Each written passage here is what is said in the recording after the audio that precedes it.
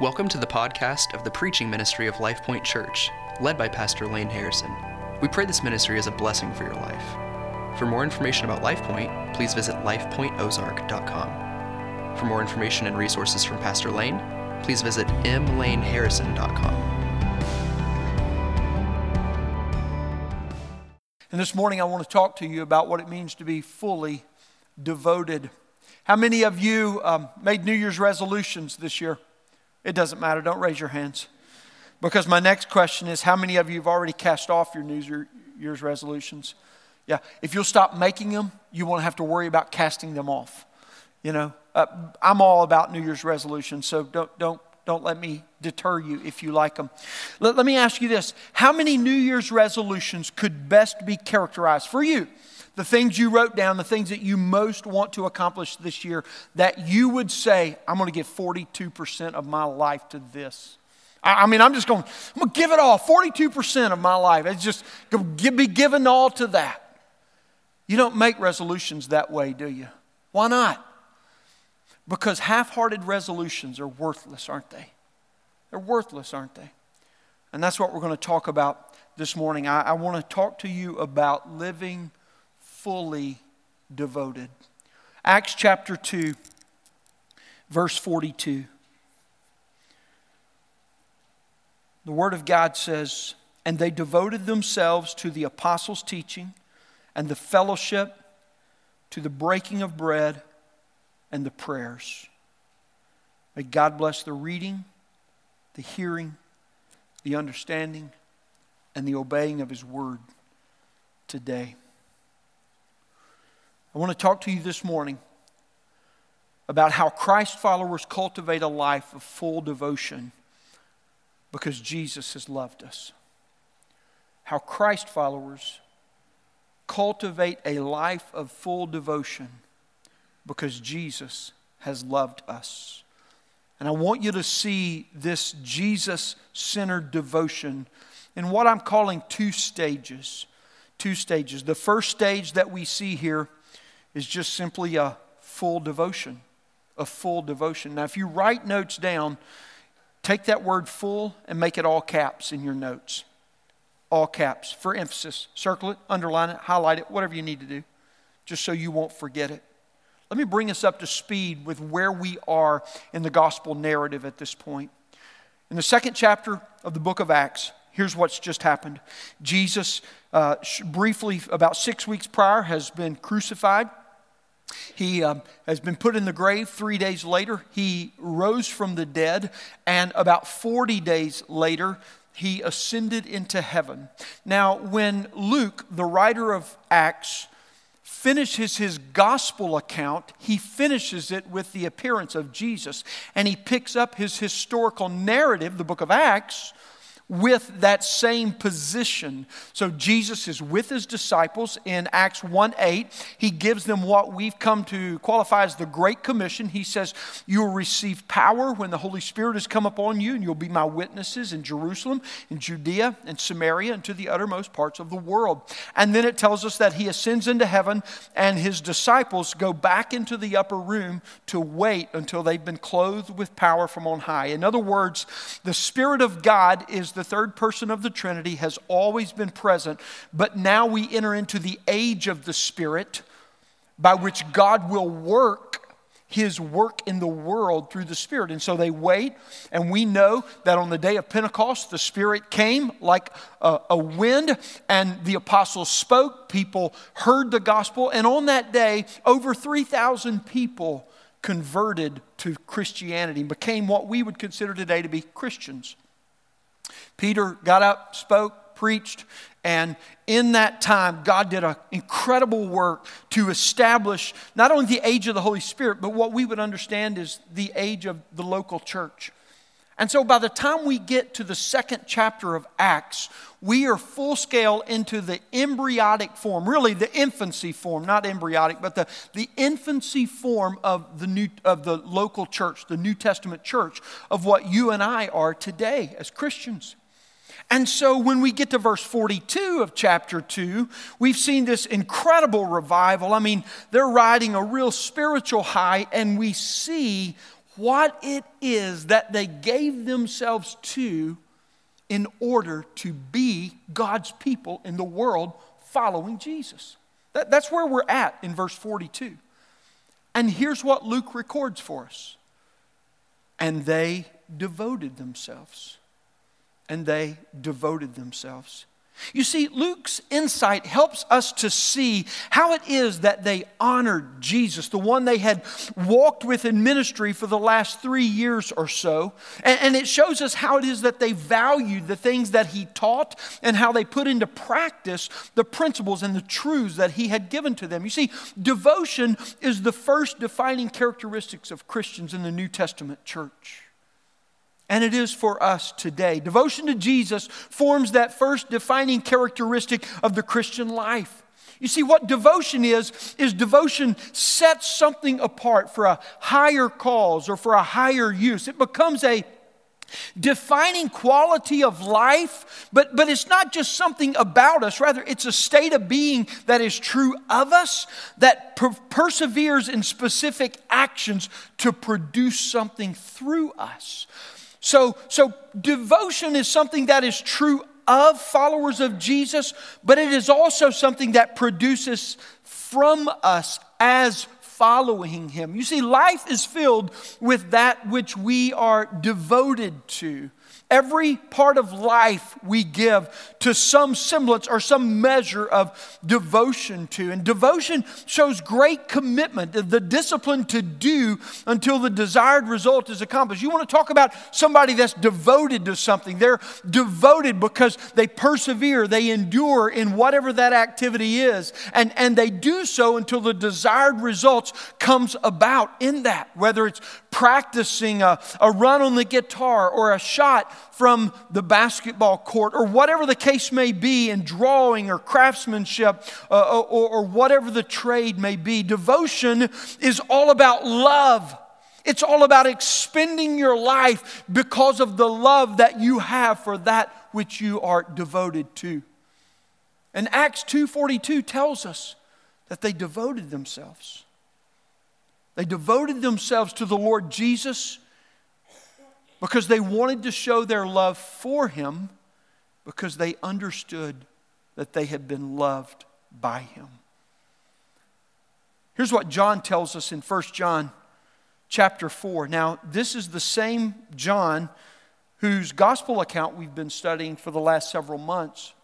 This is out of his letter that he's written to those early Christians who were under deep persecution. This is written by the disciples known as the Beloved, who tells us how it was that he was loved, that we might become the beloved of Jesus ourselves. And here's what he tells us about his devotion. So we have come to know and to believe the love that God has for us. God is love. And whoever abides in love abides in God, and God in him. We love because He first loved us. Friends, devotion is our right response to love God that is motivated by God's love for us.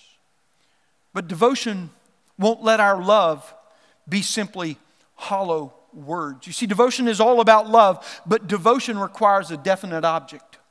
A definite object, that which you absolve yourself in to demonstrate that love. You see, you can't be devoted to, rather, what you haven't identified. You can't be devoted to that which you're only vaguely familiar with. That's what you call a Twitter conversation there. People who are so adamant and so right in response to some conversation they're having on Twitter when they're just vaguely familiar with it. If they're familiar with it at all, it's really just an opinion. And you can't be devoted to those things you're only vaguely familiar with.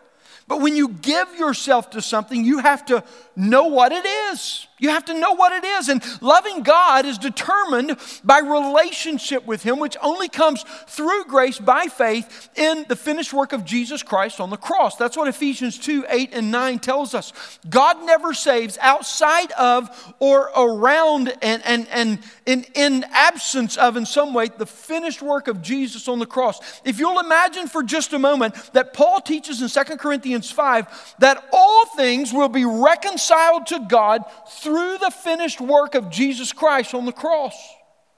There is no work of God that doesn't happen because of the cross. There will be no work of God that ever takes place outside of the finished work of Christ on the cross.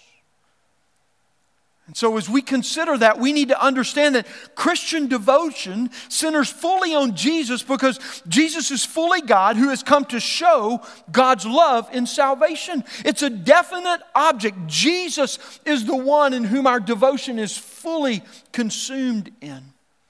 But there's more about this word devotion or devoted that we need to understand. Because devotion not only requires a definite object, but it demands a clear decision and it depends upon a decisive action. It demands a clear decision and it depends upon a very decisive action. Devotion demands that you remove, or at the very least, lessen your commitment to everything else. There can be no devotion as long as distractions remain. Right? I mean, think about your life and trying to just focus on anything. As long as whatever is present is distracting you, you're not going to be able to focus, right? And that's the same way with devotion. As long as there are things in your life that distract you from Jesus, you'll never be able to be fully devoted to Him. You can't have devotion if you're deterred.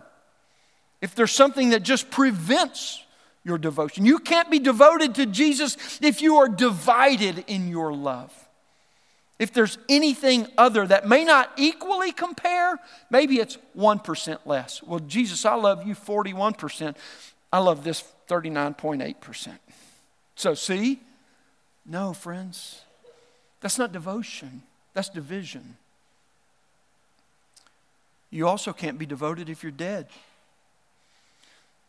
See, the Bible tells us that there is a reality more real than you and I sitting in the room here today. And that is the eternal reality of God.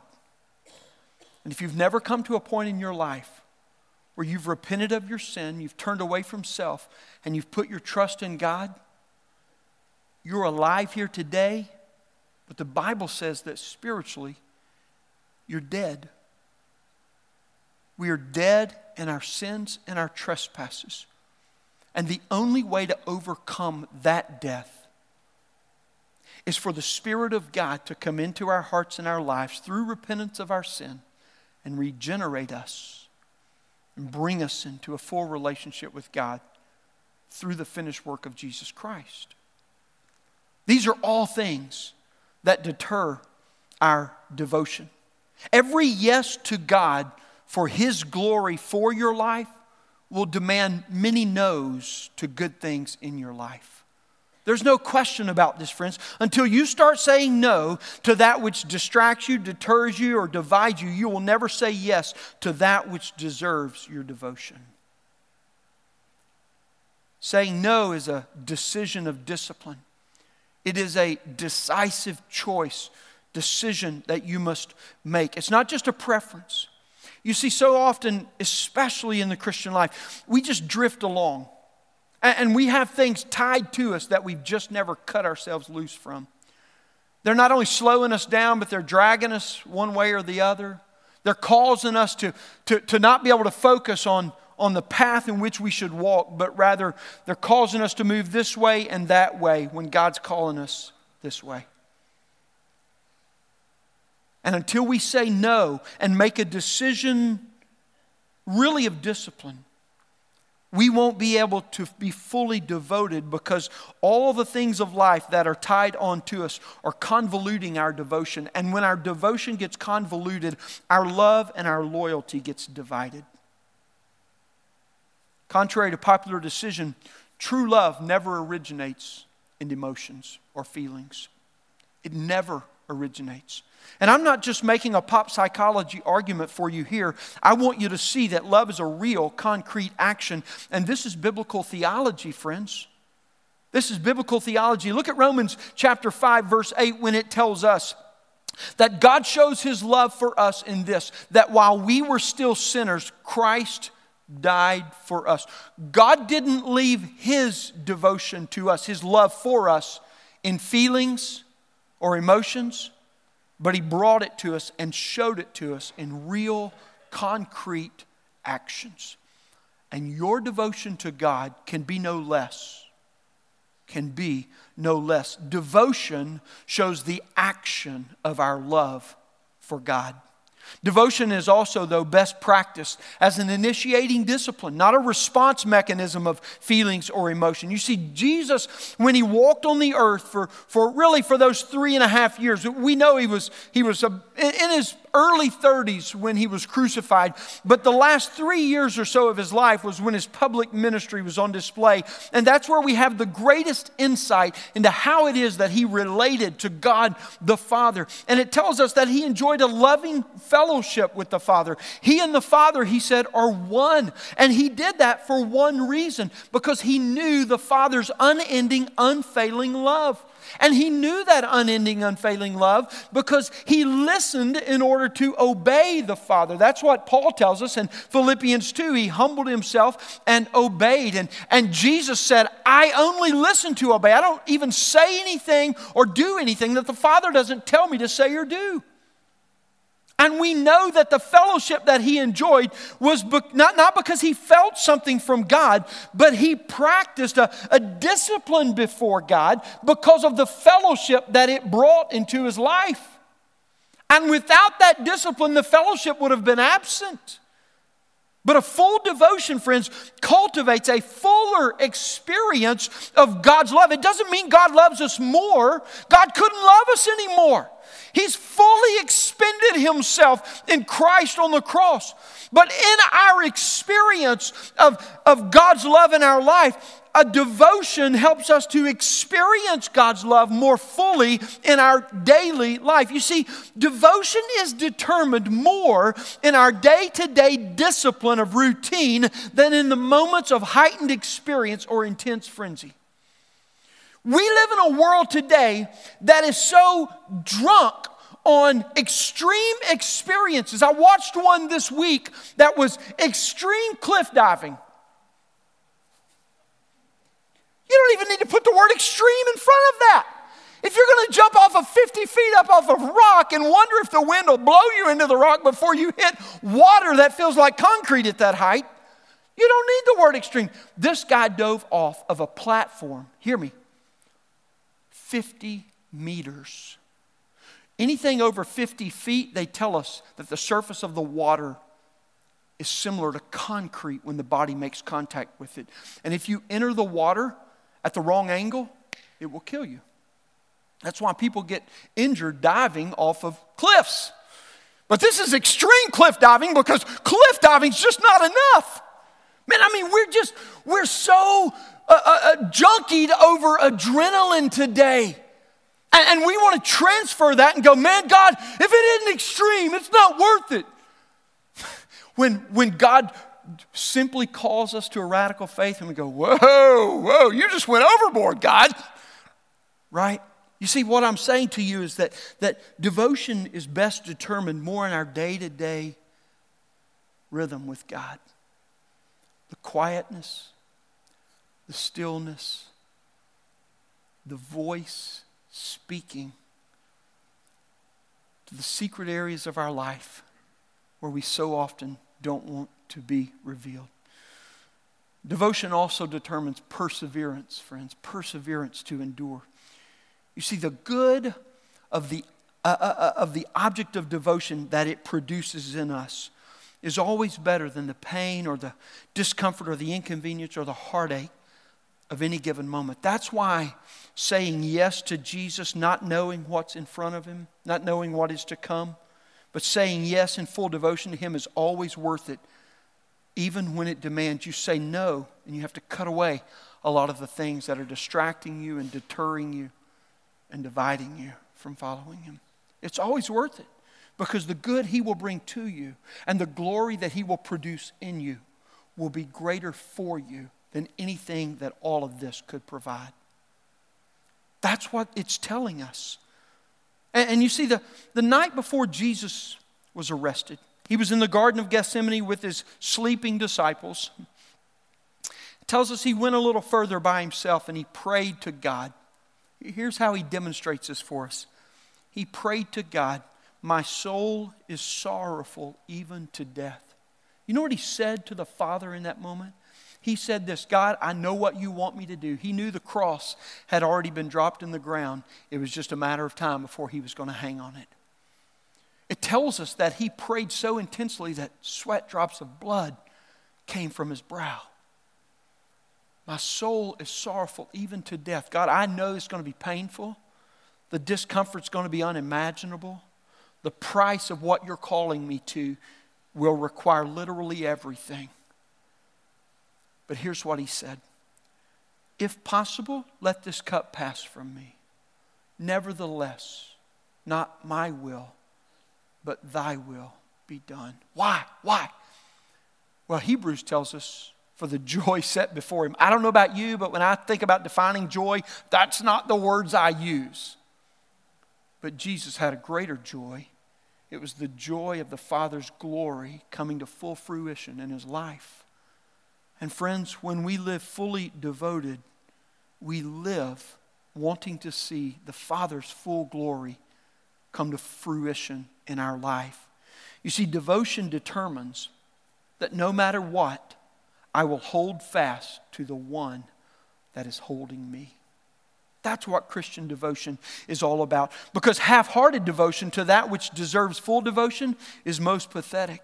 Man, let me give you just a very relevant illustration that I think we'll all understand. You take a husband and wife that are married, and you talk to them in conversation, and if one is bad-mouthing the other, what do you think? Man, their spouse must be terrible. No. What do you think? What are you doing this for? Right? It says more about the person speaking than it does the one being spoken about, right? Why? Because a half-hearted devotion to marriage is not worth it. And you won't survive in it. Marriage is worthy of a full devotion. And Jesus is worthy of the same. I remember my junior high coach lamenting and bemoaning half-hearted devotion. He didn't like it at all, man. He tells us, get off the field if that's all you've got to bring. And a casual participation in the Christian life is not the sign of a lack of commitment. It's a denial of God's love. It says, you know what? God's love is partially good for me. While few of us would state that, that's what our half-hearted devotion to God says. It's an absence of devotion. Half-hearted devotion to Jesus is a theological statement. It's a revelation of our theological convictions about him. It demonstrates that what God says about himself in the Word, we just don't think it's true. We believe it's partially true. God is partially glorious. He is partially good. He is partially able. He is 42% worthy of me. Right? That's what it really says when we live a divided devotion. For devotion to Jesus is either full or it is deceiving you. Hear me, it's deceiving you. It's harming you. Though you may not see it or feel it immediately, it is useless for you. For a Christian, half-hearted devotion to Jesus is complete idolatry. That's what it really is. Because you make Jesus something you want him to be instead of worshiping as worthy of who he says that he really is. And they devoted themselves, Luke says. Let me give you another illustration from the scriptures of this. Genesis chapter 17, verse 1 tells us, in chapter 15, God gives his covenant promise to Abraham. And he tells him, he says, man, you're 90 years old, dude. Your wife is 80, and I'm going to make you more numerous than the stars. It says Abraham laughed, and later Sarah would laugh at the same thing, but God wasn't joking. And then the remainder of chapter 15 and chapter 16 tells us about how Abraham went out, not doing what God told him, not believing the promise, but taking the promise and trying to make it something in his own life. And it tells us about how abysmally he failed God because he tried to do something for God instead of just submitting himself to God and let God do something in him. And God brings him back and sits him down in chapter 17, and he gives him a very brief introduction to the plan, and here's what he says to him. Here's what I'm going to do, Abram. I didn't ask you to go do something for me. I told you what I was going to do in you. And here's what he says. I am God Almighty. I don't really care what comes after that. If that statement is true, it doesn't matter what comes after that. You need to pay attention to it, right? And he says this, walk before me and be devoted. Be devoted. Some translations say walk blamelessly. It's the essence of what it means when it says they devoted themselves to God. Stop and ask yourself for a minute, are you living devoted to Jesus? Are you living devoted to Jesus? Look at your calendar and look at your schedule. Again, you know, so often we want to make spiritual application and we want to keep it in the nebulous of life. You know, let me just talk about, now let's go back to life, you know. Let's get out of church and go live, right? That's the problem. We get out of church and we go live instead of living as the church wherever we go. Look at your calendar and look at your schedule. Check your bank ledger. Evaluate the GPS record of your car, where you've been, whom you've been with, what you've been doing. Monitor the reoccurring thought patterns that you regularly encounter. Monitor what your heart keeps looking at and saying to. I don't care what it takes, get it. You know? But these are the things that measure our devotion. These are the things that tell us where our full devotion lies. New Testament Christians devoted themselves to Jesus because they loved Him. Whatever holds your devotion holds you. Whatever holds your devotion is that which is holding you. Now, if we understand devotion, that it requires a definite object and it depends on a decisive action and a very decisive decision, then let's be clear about our object and our actions. What should they be? And that's what Luke lays out for us in the remainder of this verse. And they devoted themselves. Well, let's devote ourselves and then walk away. What did we devote ourselves to? We just devoted ourselves. You can't do that. That's not devotion. Devotion has a specific object. And here are the practices that they devoted themselves to. He says this, to the apostolic teaching, to the fellowship, to the breaking of bread, and to the prayers. I drew a blank there for just a moment. These are the four practices. I want to look at these very briefly, but I want to talk about them so that you can center your devotion and understand why it was. Because when they said they devoted themselves to Jesus, there were four basic practices that they involved themselves in. The first one was the apostolic teaching. Now let me just, for the sake of time, let me simplify this and simply say this. The apostolic teaching for us today is the Bible. Okay? The apostles taught the Old Testament.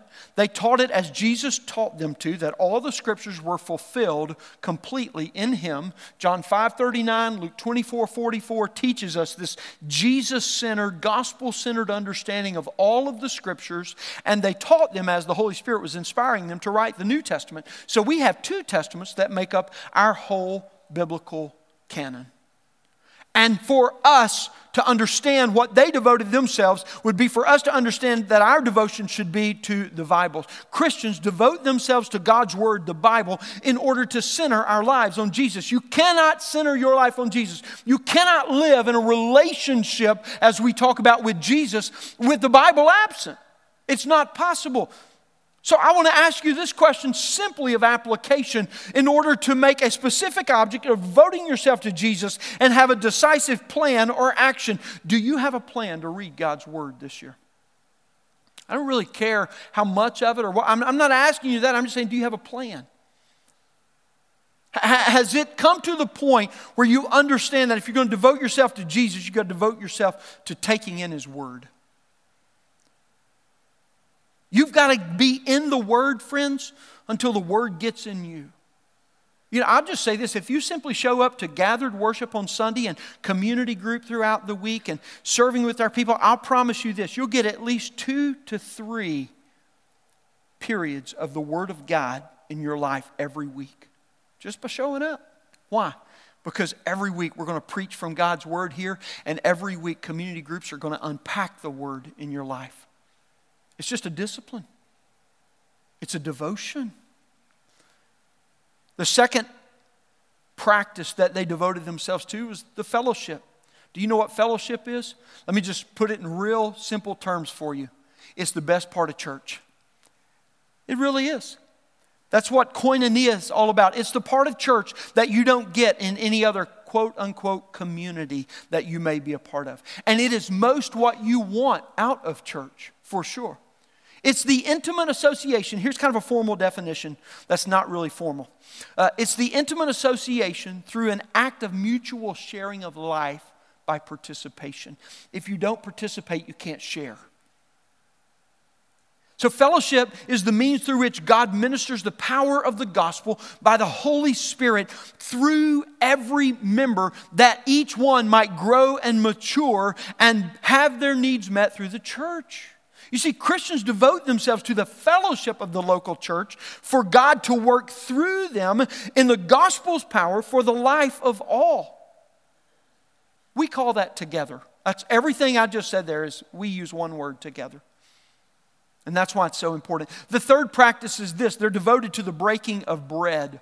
Now, the breaking of bread really focuses our fellowship, and more likely this has a dual meaning. It means, in the New Testament, we see that when they shared this meal that we now call the Lord's Supper, it was really more of a full meal than what we do in our representative symbolism of it. And so it very likely entertains Christians gathering to sit down at a table and enjoy a meal. But it also includes how we represent and how we celebrate the Lord's Supper through the official symbolism that we take in it. And you see, participation with other Christ followers in remembering the work of Christ in life and in building that relationship that encourages us and builds us up to live as He has called us to live. That's the essence of Christian community. It begins at the breaking of our bread, both in the provision and thanking God for the provision that He brings to us in all of life, but also for the salvation that He's brought to us. That's what the breaking of bread is all about. The fourth practice was the prayers. You see, prayer is not just an accessory for the Christian life. It's the principal work of gospel mission in your life. Prayer is not something we tack on at the end or to the sides. It's where we enter in to all that God wants to do in His kingdom.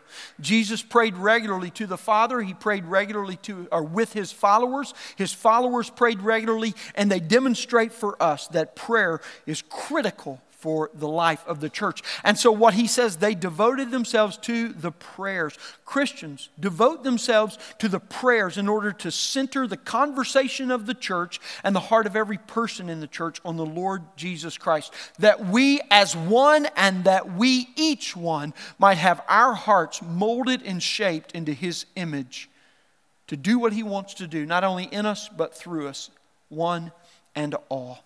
These are the four practices that are vital in order for the church and every Christian to center their life on Jesus. It's not multiple choice, it's a choose all, because they all apply. They all apply. And let me just say one other note of importance on these four practices. Each one begins with a very common word, but a common word that's important to us now. It's the definite article, the. The apostles' teaching, the fellowship, the breaking of bread, the prayers. You see, it's not left to individual interpretation. There's a very specific teaching. There's a very specific breaking of bread and fellowship and prayers that they devoted themselves to. That's why we talk about today that our teaching should be Jesus-centered. Our fellowship should be Jesus-centered, not social-centered. Our breaking of bread should be Jesus-centered, not just me engulfing. Our prayers should be Jesus-centered, not just let me dump on Jesus what's heavy on me so I can get it off of me and let Him worry about it and not listen to Him. No, what we do in all of these practices is we bring Jesus to the center of our life because He is the one we are fully devoted to. He is the one that we want to singularly focus our life upon in all things. And devotion to the Lord begins in personal spiritual disciplines, and participation in the church body as a faithful and biblical response for Christ's followers. Why? Because He's loved us. There's one warning. There are times in your life, there are no doubt, that you sense your relationship with the Lord is waning. It's weak, God. I don't feel your presence as much as I have at other times. I don't feel as enriched by the Word when I read it. And so these are very common problems, friends. I mean, all Christians go through these seasons, and sometimes they're elongated seasons when we don't sense that the presence of God is with us as much. We don't sense that the reading of His Word is as powerful to us. We don't sense that our prayers are able to get as high as they ought to get, or whatever the case may be. These are all common problems. But let me tell you, the biggest mistake Christians make is we make all of these adjustments to stage 2 and we never change anything about stage 1. We start packing on the activity and we don't make any adjustments to the devotion.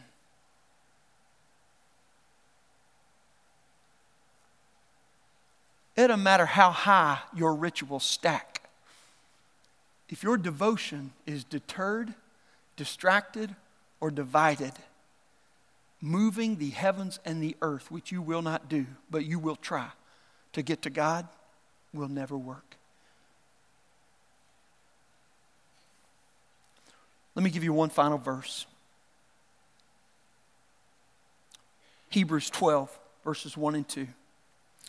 Therefore, since we are surrounded by so great a cloud of witnesses, let us also lay aside every weight and sin which clings so closely.